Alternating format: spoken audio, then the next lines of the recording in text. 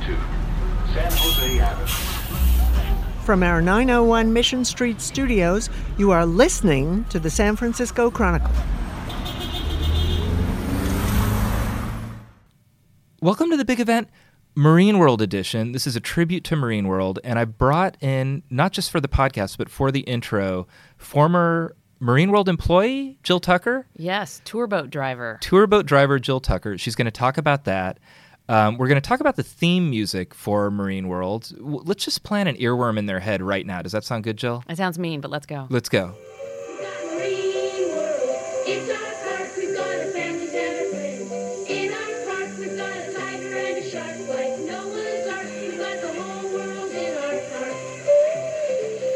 So that was the Marine World theme, one of several themes that seemed like copyright infringement, but it was a different time. That's going to be a lot of our theme. It was a different time. It was kind of a cool time. We're going to celebrate Marine World.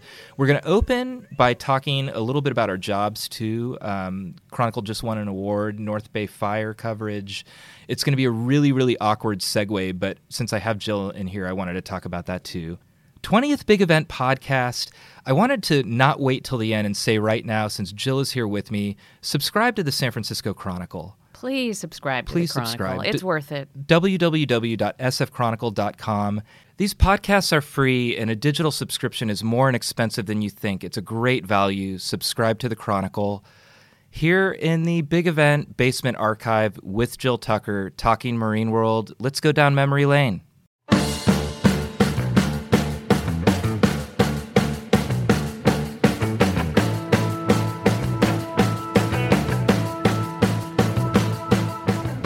Jill Tucker, welcome to the big event.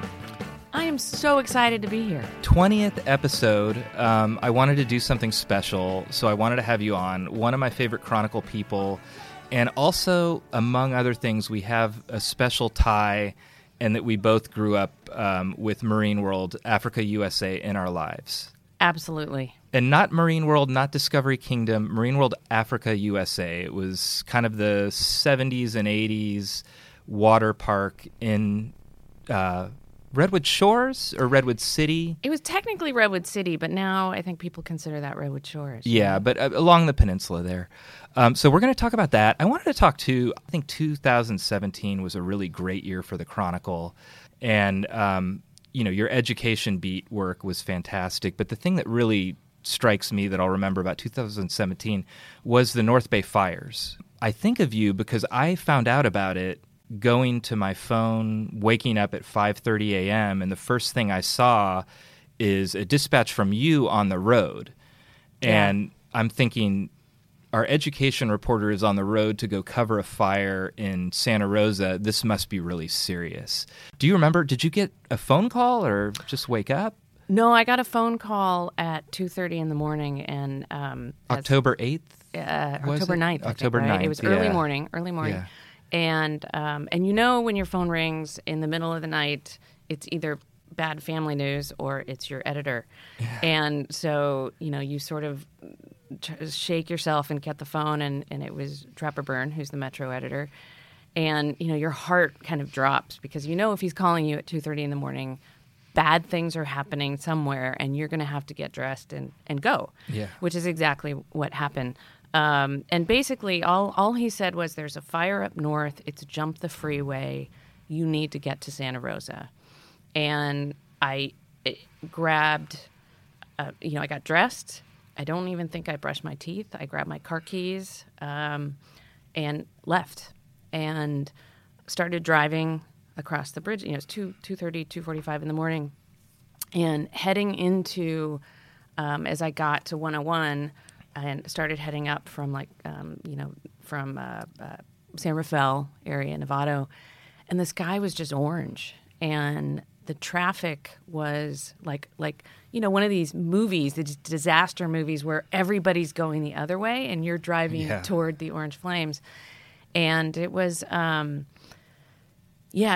it was the only thing that I could think, when I keep thinking back to that day as I got up there and the fire was 100 feet from Kaiser Hospital and everywhere I looked was in flames. I kept calling in with information, and I just kept saying, I I don't know how to describe this. Yeah. I don't have the words. And all these months later, when I think back, trying to describe the devastation, trying to describe how much of the city was on fire, and knowing as I stood there with, later that morning in knee-high ash as far as I could see, cars down to, my ankles, and just kept thinking, I don't have the words for this. This isn't what we, see. Yeah. In 20 years of doing this, it was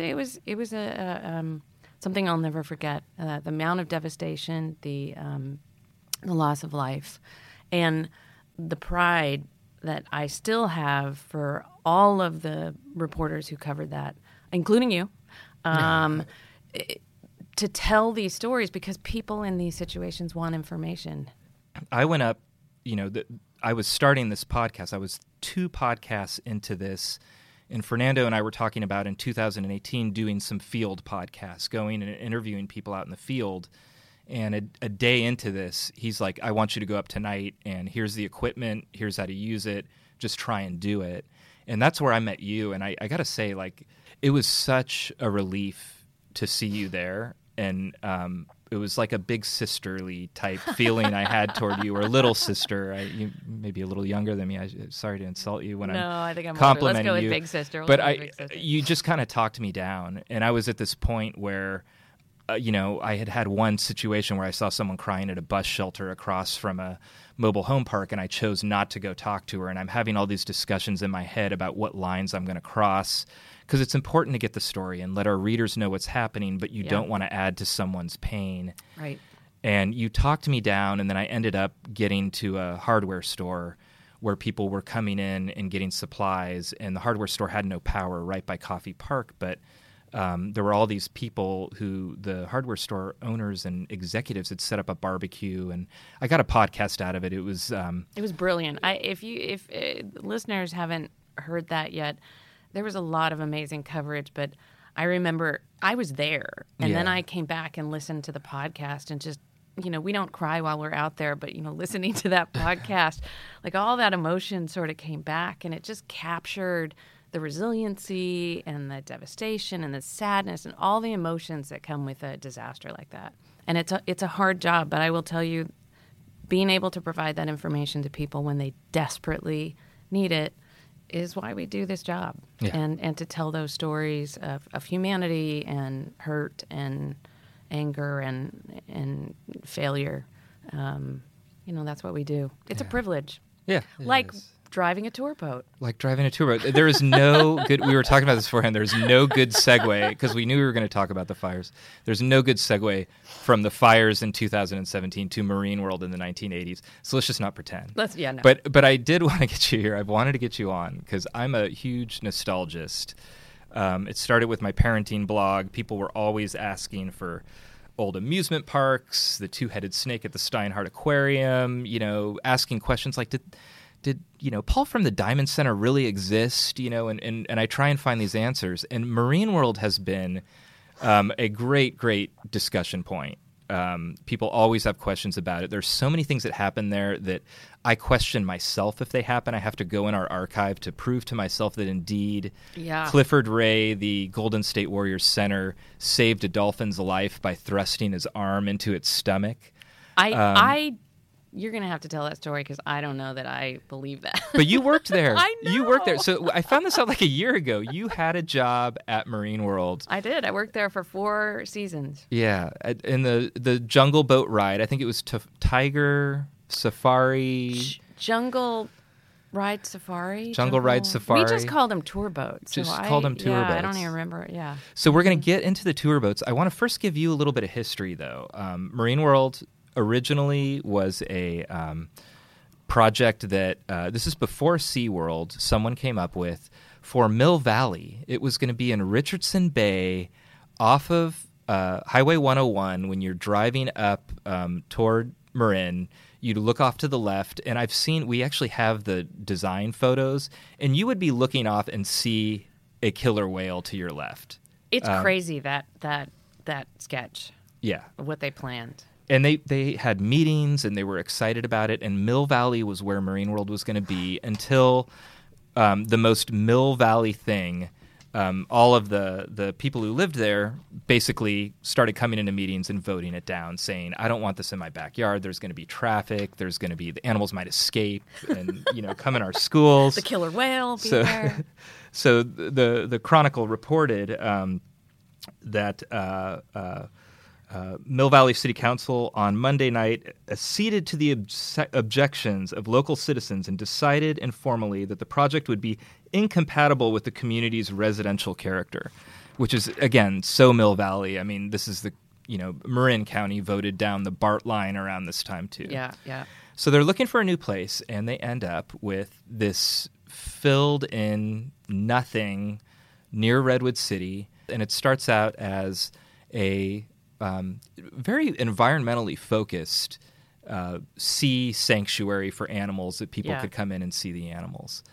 And and then opens in 1968, constantly on the verge of bankruptcy, all kinds of crazy things going on. In the early 70s, they would bring in concerts. Big Brother and the Holding Company and Elvin Bishop played Marine World. That was a little before my time, but yeah. wow. And then it gets to the 70s and 80s, and that's around when we were growing up. Now, tell me, do you have a first Marine World memory? Well, so I worked there 4 summers, and I actually started there when I was like 15 and a half, because you could work sort of like in this underpaid role. And the job that they had was you could work in picnics. And so like all these corporations would come and we would stand there in the ugliest uniforms in the history of the universe and just dish out like baked beans. So that would be like 1980. Yeah. And so I worked in food for that summer, picnics and food. And then I worked in a restaurant, which was horrific. You went home every day smelling like, hamburger and cheeseburgers. And then the next year after that, I applied to drive a tour boat and got the job. Now, let's go back. Did you have some watercraft experience other than spooning out the baked beans? This is 1980. Like Ralph Nader, the seatbelts maybe are around, but we're still riding around in the back of our station wagon. What were the qualifications? What were the safety standards to be a jungle cruise operator? None. Yeah. No. So the tour boats. So for those who don't remember and were never on. And we took great pride in the fact that we were not like the Disneyland tour. We were not on rails. And the animals were real. Okay. And so we literally sat in the back in these little sort of Australian outfits, like khaki shorts with a hat that, that snapped on one side. So you looked super like safari. Super like Paul Hogan and Crocodile Dundee. 100%. Yeah. Okay. And then we would sit on the back and we had a microphone in one hand and you would drive the outboard motor. And it was this sort of pontoon raft, probably like 20 feet long, with a thatched roof. And it was filled with tourists, kids, and adults. No life jackets, no edges to the raft. Like literally anybody could have just tipped over and fallen into the murky water. And there were, again, no rails. So we just would drive. We'd learn to drive these outboard motors while giving this 20-minute tour about all the animals and things that we would see on the way. Yeah. And, and filled with, we did this tour over and over and over and over and over again. And so we would entertain ourselves by telling jokes or singing or, we'd sing Deo, and you'd hear like as the tour boat would be coming in, like everybody on the boat singing, So no rails. Let's set the no scene. rails. There were a bunch of, I remember there was like a bunch of passageways within the park. Right. Little kind of curling around, so you'd be walking over bridges to get to the next place in Marine World. And then you'd go out not far from where the ski show was. Right. And there were either islands or just kind of... There was one island, Monkey Island. Monkey Island, we'll get to that. We'll get to Monkey Island. And you would go around the backside of Monkey Island where the veldt was, where all the animals, the giraffe and the zebras, and we would go, and on the right-hand side of the boat, you'll see the Grevy zebras. So there's no rails. Nope. No psych evaluation, I'm assuming, before you did this. So there's nothing stopping... teenager. There's nothing stopping you with this. No life jackets, with this crowd full of people to just, if you wanted to, veer onto Tiger Island and just visit the tigers. Nothing stopping you from No, that there was happening. nothing between us and Tiger Island. Okay. No rails, no fence, no nothing. There was a fence between us and the lions. There was Yeah. a chain link fence that if you crashed, and some people got blown in, the wind would be strong on that corner. Yeah. And you would just drift right into the lion. And, you know, if you poked your fingers through, I don't know. And obviously there were no lawyers in 1980 because what the heck? So you're sorry, just to complete the visual, you're controlling this boat Yep. while giving the speech. Yep. There's no like two people, not one person. No, controlling the boat. no. Mike and one. I'm by myself. The only employee Yeah. is the tour boat driver, Yeah. and we're speaking while driving, and we got really good. There were no keels on the bottom of the boat, so they didn't. If you turn, they would just slide. So you're like drifting. You're drifting, kind of so like, you would yeah. learn how to like crank it and drift, and then gun it to turn a corner. It was really, you just got used to it, and and then you'd drive out, you'd go past the guys walking the elephants and camel rides, and you'd go out into the big lagoon where the ski show was. Okay. Which is mind-boggling that an amusement park had a water ski show, which was amazing, and then head out toward Monkey Island and around and all the way around. Do you the remember park. any of your spiel?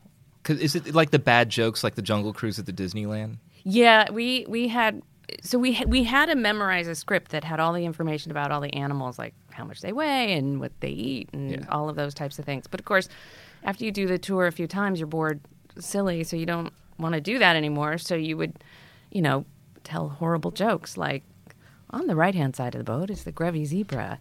It's very easy to tell the females from the males. The females are white with black stripes, and the males are black with white stripes. Bump.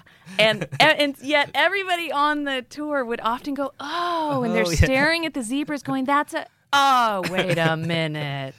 And so it was, horrible jokes. The best job ever. Yeah. Yes. Spider Monkey Island, was that what it was called? It was just called Monkey Island. Okay. And it was filled with spider monkeys who have a prehensile tail. It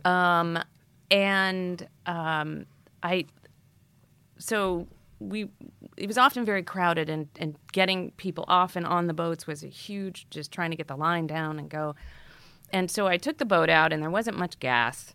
And so as I got out into the lagoon, the motor sputtered and died. And I wasn't getting any more gas. And so that was the only time in my life I've really run out of gas ever. So I'm floating in the middle of the lagoon, and I start drifting toward Monkey Island. And Monkey Island is literally an island in the middle of a lagoon in Redwood Shores filled with spider monkeys who were really pissed off that they have been marooned on an island in Redwood Shores. So as my boat is drifting toward Monkey Island, this is my memory, the monkeys start lining the edge of the water, and with their little fists start jumping up and down, going, we're saved. And I'm thinking, I have a boat full of tourists and a bunch of pissed off monkeys that are going to board my boat and bite all the tourists. And so I'm sitting there thinking, oh my God. And I'm looking at, trying to flag down the water ski guys who are like, oh, stupid tour boat floating toward Monkey Island. So the monkeys are there, and they're jumping up and down. And I'm thinking, oh my God, like, I'm going to get fired. or at least get like knocked back down to dishing out baked beans again. So we thankfully had these on the thatched roof. We had these huge poles, bamboo poles. And I'm making jokes the whole time. Like, the people on the boat, like the tourists, are laughing hysterically because I'm, like, telling all these jokes. Yeah. Like, this is no big deal. Or look at the monkeys. And so I get some burly guys to, like, push us away from Monkey Island. And literally, like, I'm, like, hoping that monkeys don't jump on the pole and climb up. And but we pushed ourselves away and floated out until they brought me more gas. And nightmares. I still have nightmares. Yeah. And that sounds like an anxiety dream for the rest of your life. It is. I mean, I still can picture these little damn monkeys with their prehensile tails going, "We're safe." Marine World, I gotta say, like, I had super fond memories as a kid. I mean, like, if I was gonna go there, I had like a warm feeling, you know, and there was something about it that it didn't have the rides like Great America. Even when I got older, I ended up working at the recreation center, and I would take kids there, and it was always my favorite place to go because you would have this group of unruly 4 to 10-year-olds, and you'd bring them into a killer whale show, and everybody just sits there with their mouth agape. Yeah. And describing that now, I mean, I think a lot of people, the reaction is, "Oh my God, that's cruelty," and it you know, society's shifted. It is, you know, the Blackfish documentary, I mean, showed a lot that was going on there, but back then, Marine World, it was like you were being an environmentalist by going to Marine World because you're kind of celebrating these animals. Yeah. You know? And there was the keepers there, the animal caretakers.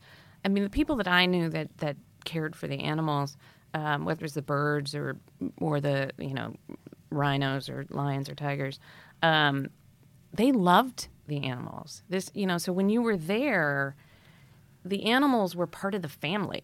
Yeah. You know, I mean, this really was like a family-run operation. The employees were incredibly close. And if you read, like, there's a Facebook page for alumni that, you know, people who work there, and people, like, it's part of who you are, this place. And whether you visited it or you work there.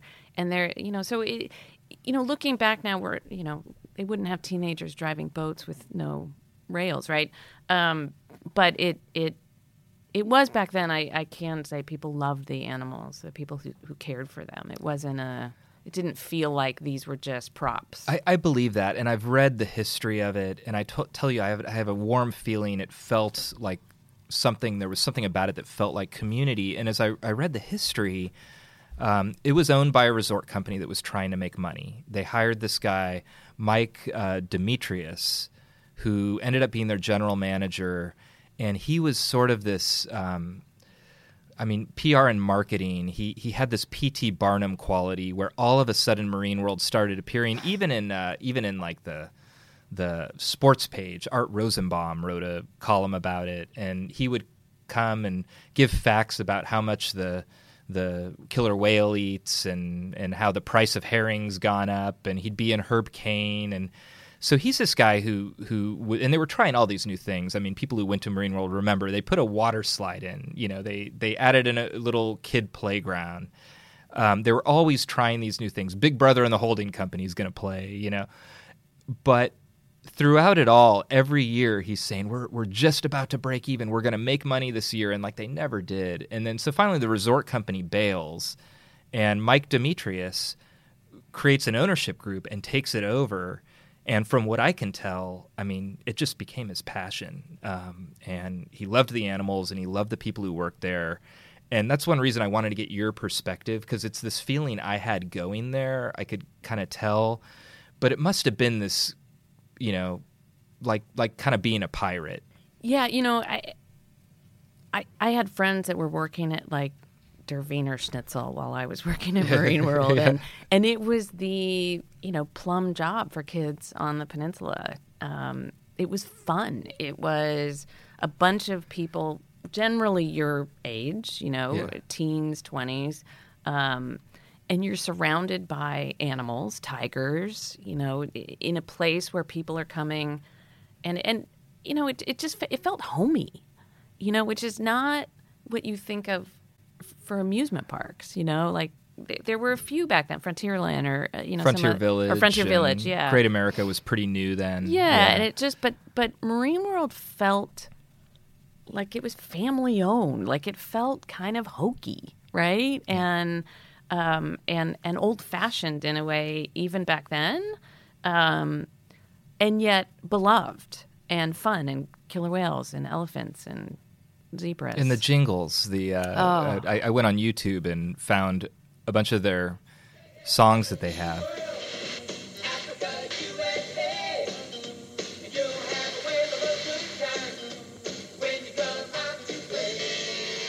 I don't know what the copyright laws were in 1982, but every one of their songs on the commercials, they'd like take a popular song and put Marine World into it. So, hey, hey, we're Marine World, Africa, USA. God, that's going to be stuck in my head again.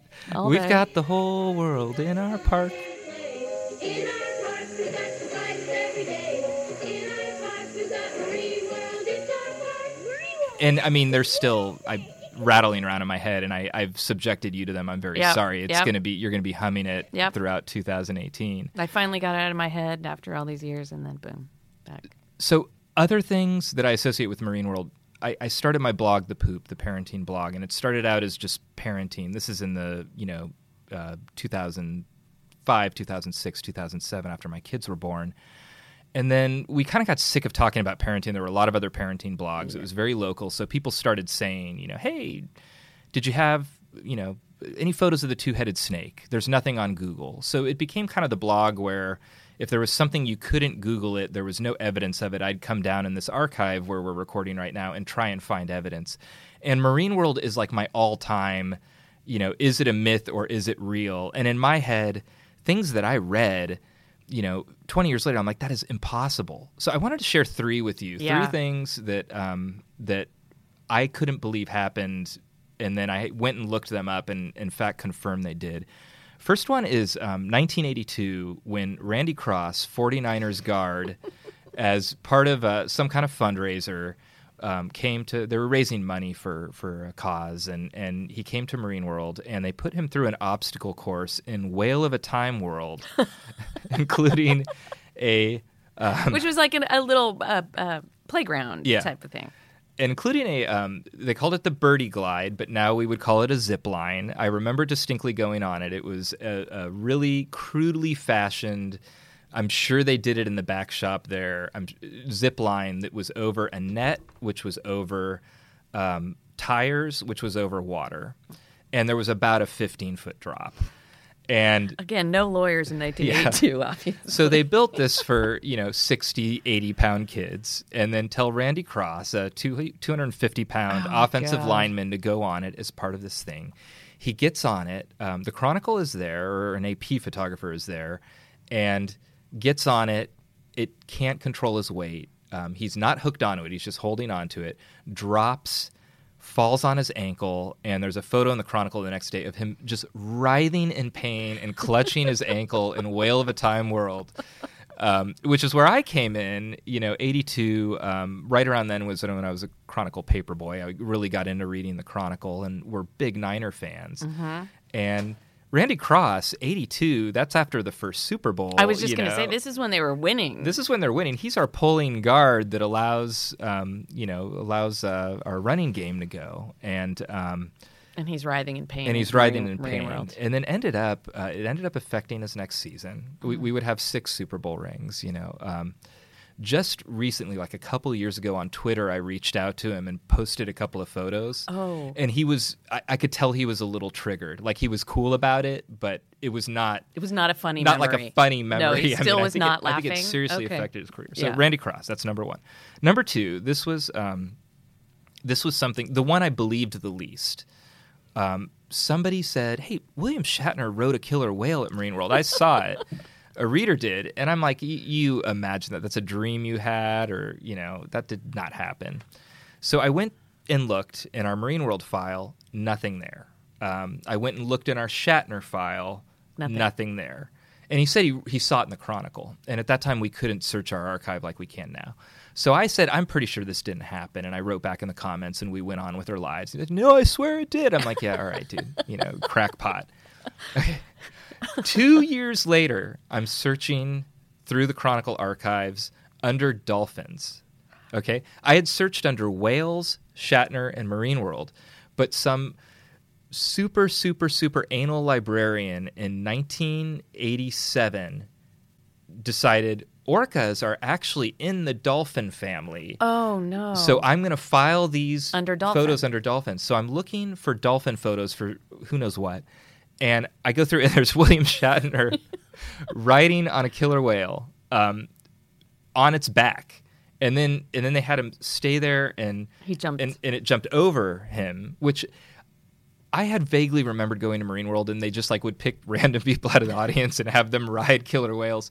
But I assumed I like made that up in my head. I was a little kid. No, there's William Shatner riding on a killer whale. It was for an environmental cause. They're raising money for the environment, which again, It wasn't the Star Trek movie with the killer whale? no, it was a around that couple time? years after Oh, that. okay. So they brought him back and probably paid him some money, or he Yeah. volunteered to do this. And he got into Herb Caen, who asked him about it. And his quote, which was awesome, was, it was like a 747 with teeth jumped over me. William Shatner riding a killer whale. I will share those photos. Third one, and the best one, is Golden State Warriors center Clifford Ray. And so I knew about the other two. This Okay. one I have not heard of. This is 100% true. Steve Rubinstein wrote the story, which is perfect. What year? 1978. Young Steve Rubinstein wrote the story.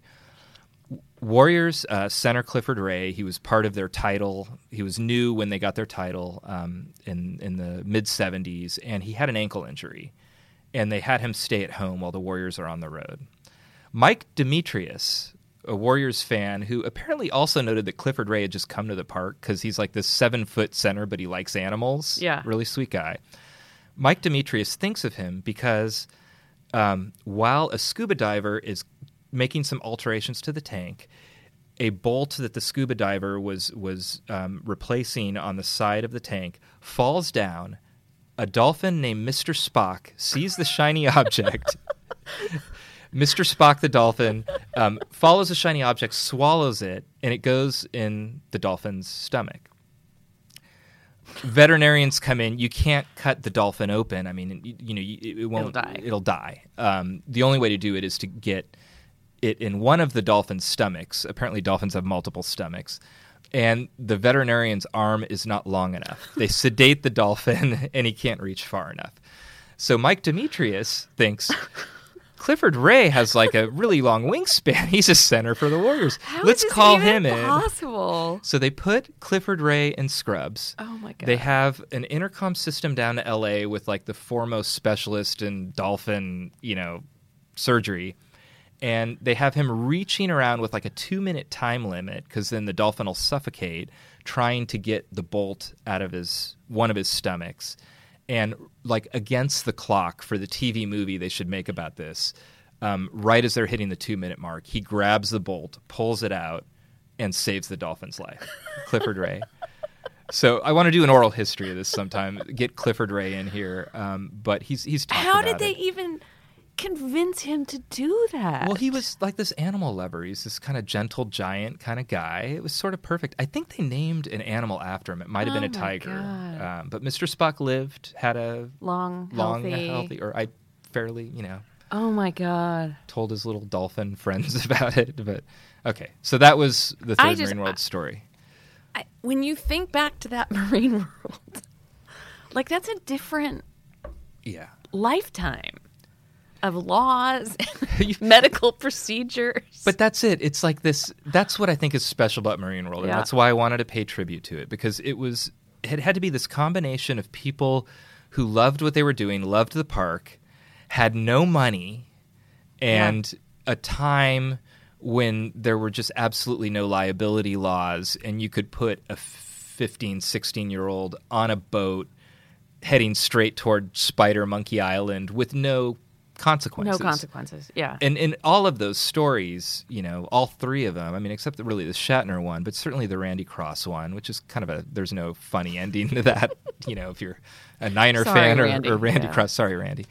But those are all things that happen because of that kind of combination of things. Yeah, And you look back and you're like, how did they do that? yeah. But on the other hand, I think that accounts for some of my really warm memories about the place. It's so nostalgic, right? I mean, it's sort of the same nostalgia that we had for riding in the back of pickups, right? Like, Yeah. I did that, loved it as a child. It was the best thing in the world. Of course, I would never let my own child No, do that. no. But I'm glad I got to. Yeah. And I think it's a different era. It's a different. I mean, now Marine World's in Vallejo. And Yeah. it's not even called Marine. It was for a while. So in 1985-86, they had to move. They lost their lease. Silicon Valley is getting bigger. That property that was just mud fill, suddenly there's Yeah. value to it. Yep. So they lose their lease, and then they get a new lease in Vallejo, put all of the animals on a barge, as if we haven't told enough crazy Marine World stories. There's a great YouTube video, actually, that you can watch. It's like a little mini documentary of moving all these animals on this Noah's Ark barge down the bay. And Yeah. like a ferry's going by. And ferry. there's just like, look, an elephant waving. And it's like you they know? put the camels all Yep. on the front. So they moved to Vallejo, and then Mike Demetrius, I think, was still involved at the time. But then it was a slow decline. And I'm we're Discovery Kingdom members. My kids love the roller coasters. But the marine worldness of it, from that point on, just kept dropping and dropping and dropping. I mean, they started putting roller coasters in, and the animals became a little less important. I'm happy about it. They got rid Yeah. of the killer whales a few years ago, and now they still have the dolphin show. And you kind of go there now, and it's like, oh, you're walking around riding roller coasters. Is that a walrus? I mean, Yeah. it's not. It's an afterthought. I think we're like one step away from going to ride the Medusa, and they'll just put the walruses to work there. You'll have like the, letting the ride go or selling cotton candy or whatever. But it's become much less of a, and it's not Yeah. called Marine World No. anymore. They went Six Flags Marine World, and then Six Flags Discovery Marine, whatever. Yeah. Now it's just Discovery Kingdom. Yeah, and it's funny because I think a lot of us, especially those who didn't work there anymore, just sort of resented entirely that it wasn't the same place anymore. And I've been there only once and sort of walked around like, with my wrinkled nose going, Yeah. it's just not, it's not Marine World. And I've just never, I like roller coasters, but I can't bring myself to go. I think it's almost like, it feels like being a trader, It's just different. I've come to terms with it, but I do want to tell these stories Yeah. because it was a special place. It was. I haven't thought about it for a while, and but every now and then, when I think about like who I am now and what I've done in my life, and I think back to that little, 17-year-old driving this boat, Yeah.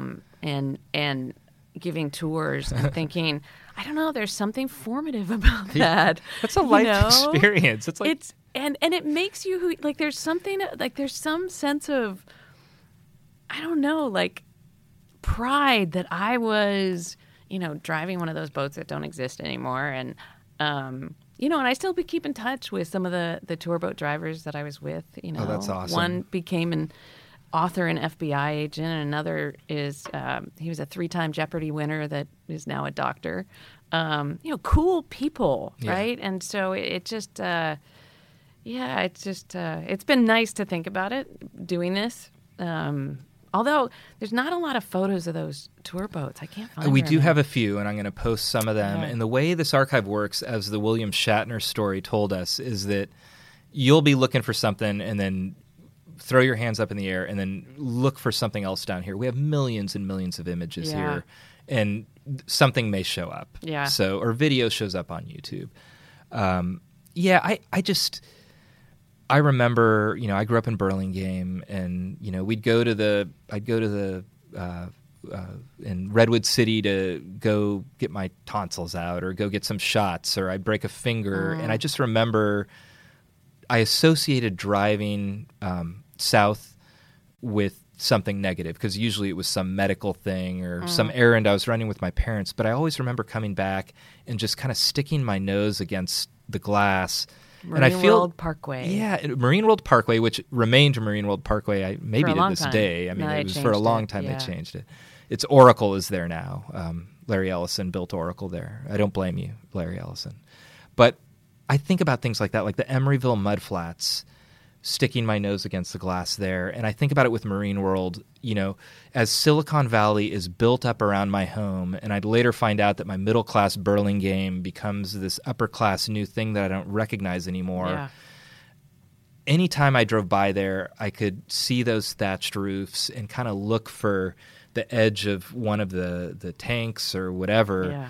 and be in another place. Yeah. And that to me, as much as being in Marine World, that to me is just a really warm memory of driving by there and just dreaming about going and getting lost in that kind of other world that was built by these people, Mike Demetrius and other people who I think were really passionate about what they did.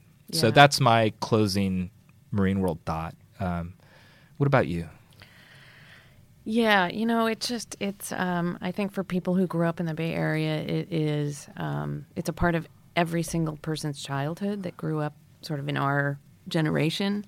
And it's just, it was happy. It was a place where there was wild animals and a water ski show, and it was right by my house. Yeah.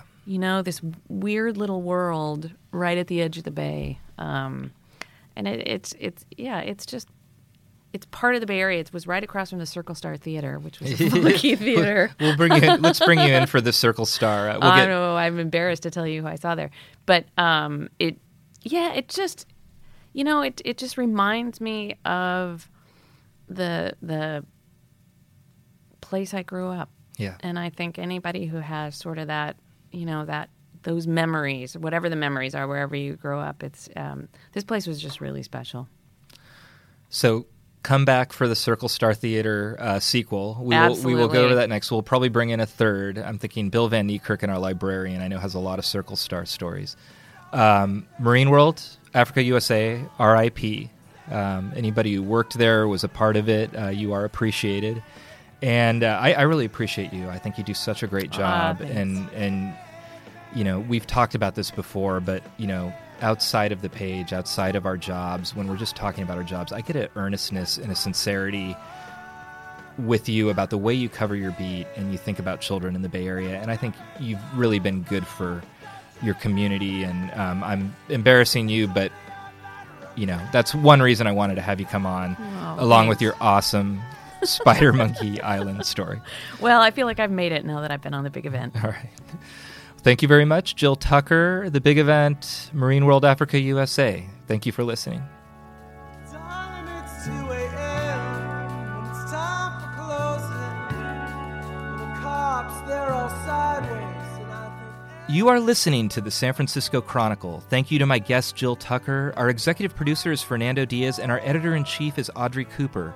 Our music is The Tide Will Rise by the Sunset Shipwrecks off their album Community. Subscribe to the Chronicle at www.sfchronicle.com. San Francisco Chronicle podcasts are on iTunes and other streaming services. Listen at www.sfchronicle.com/podcasts with an S.